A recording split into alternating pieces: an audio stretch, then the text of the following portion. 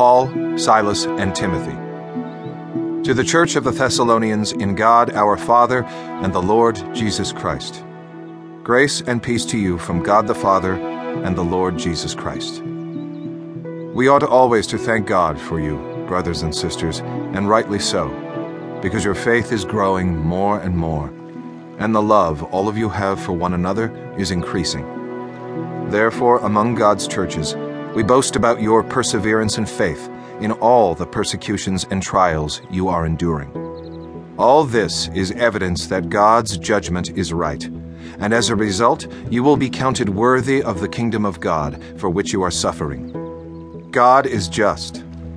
He will pay back trouble to those who trouble you, and give relief to you who are troubled, and to us as well. This will happen when the Lord Jesus is revealed from heaven in blazing fire with his powerful angels.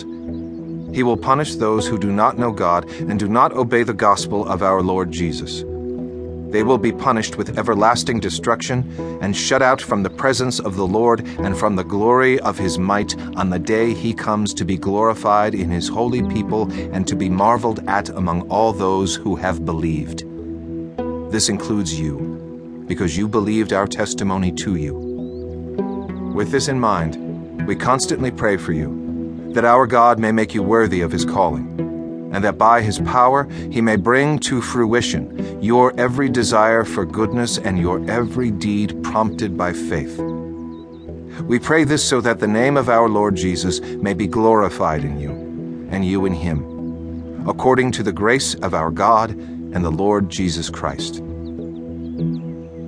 Chapter 2. Concerning the coming of our Lord Jesus Christ and our being gathered to him, we ask you, brothers and sisters, not to become easily unsettled or alarmed by the teaching allegedly from us, whether by a prophecy or by word of mouth or by letter, asserting that the day of the Lord has already come.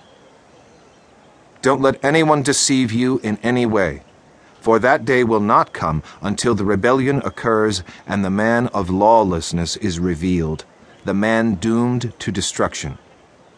He will oppose and will exalt himself over everything that is called God or is worshipped, so that he sets himself up in God's temple, proclaiming himself to be God. Don't you remember that when I was with you, I used to tell you these things? And now you know what is holding him back, so that he may be revealed at the proper time. For the secret power of lawlessness is already at work, but the one who now holds it back will continue to do so till he is taken out of the way.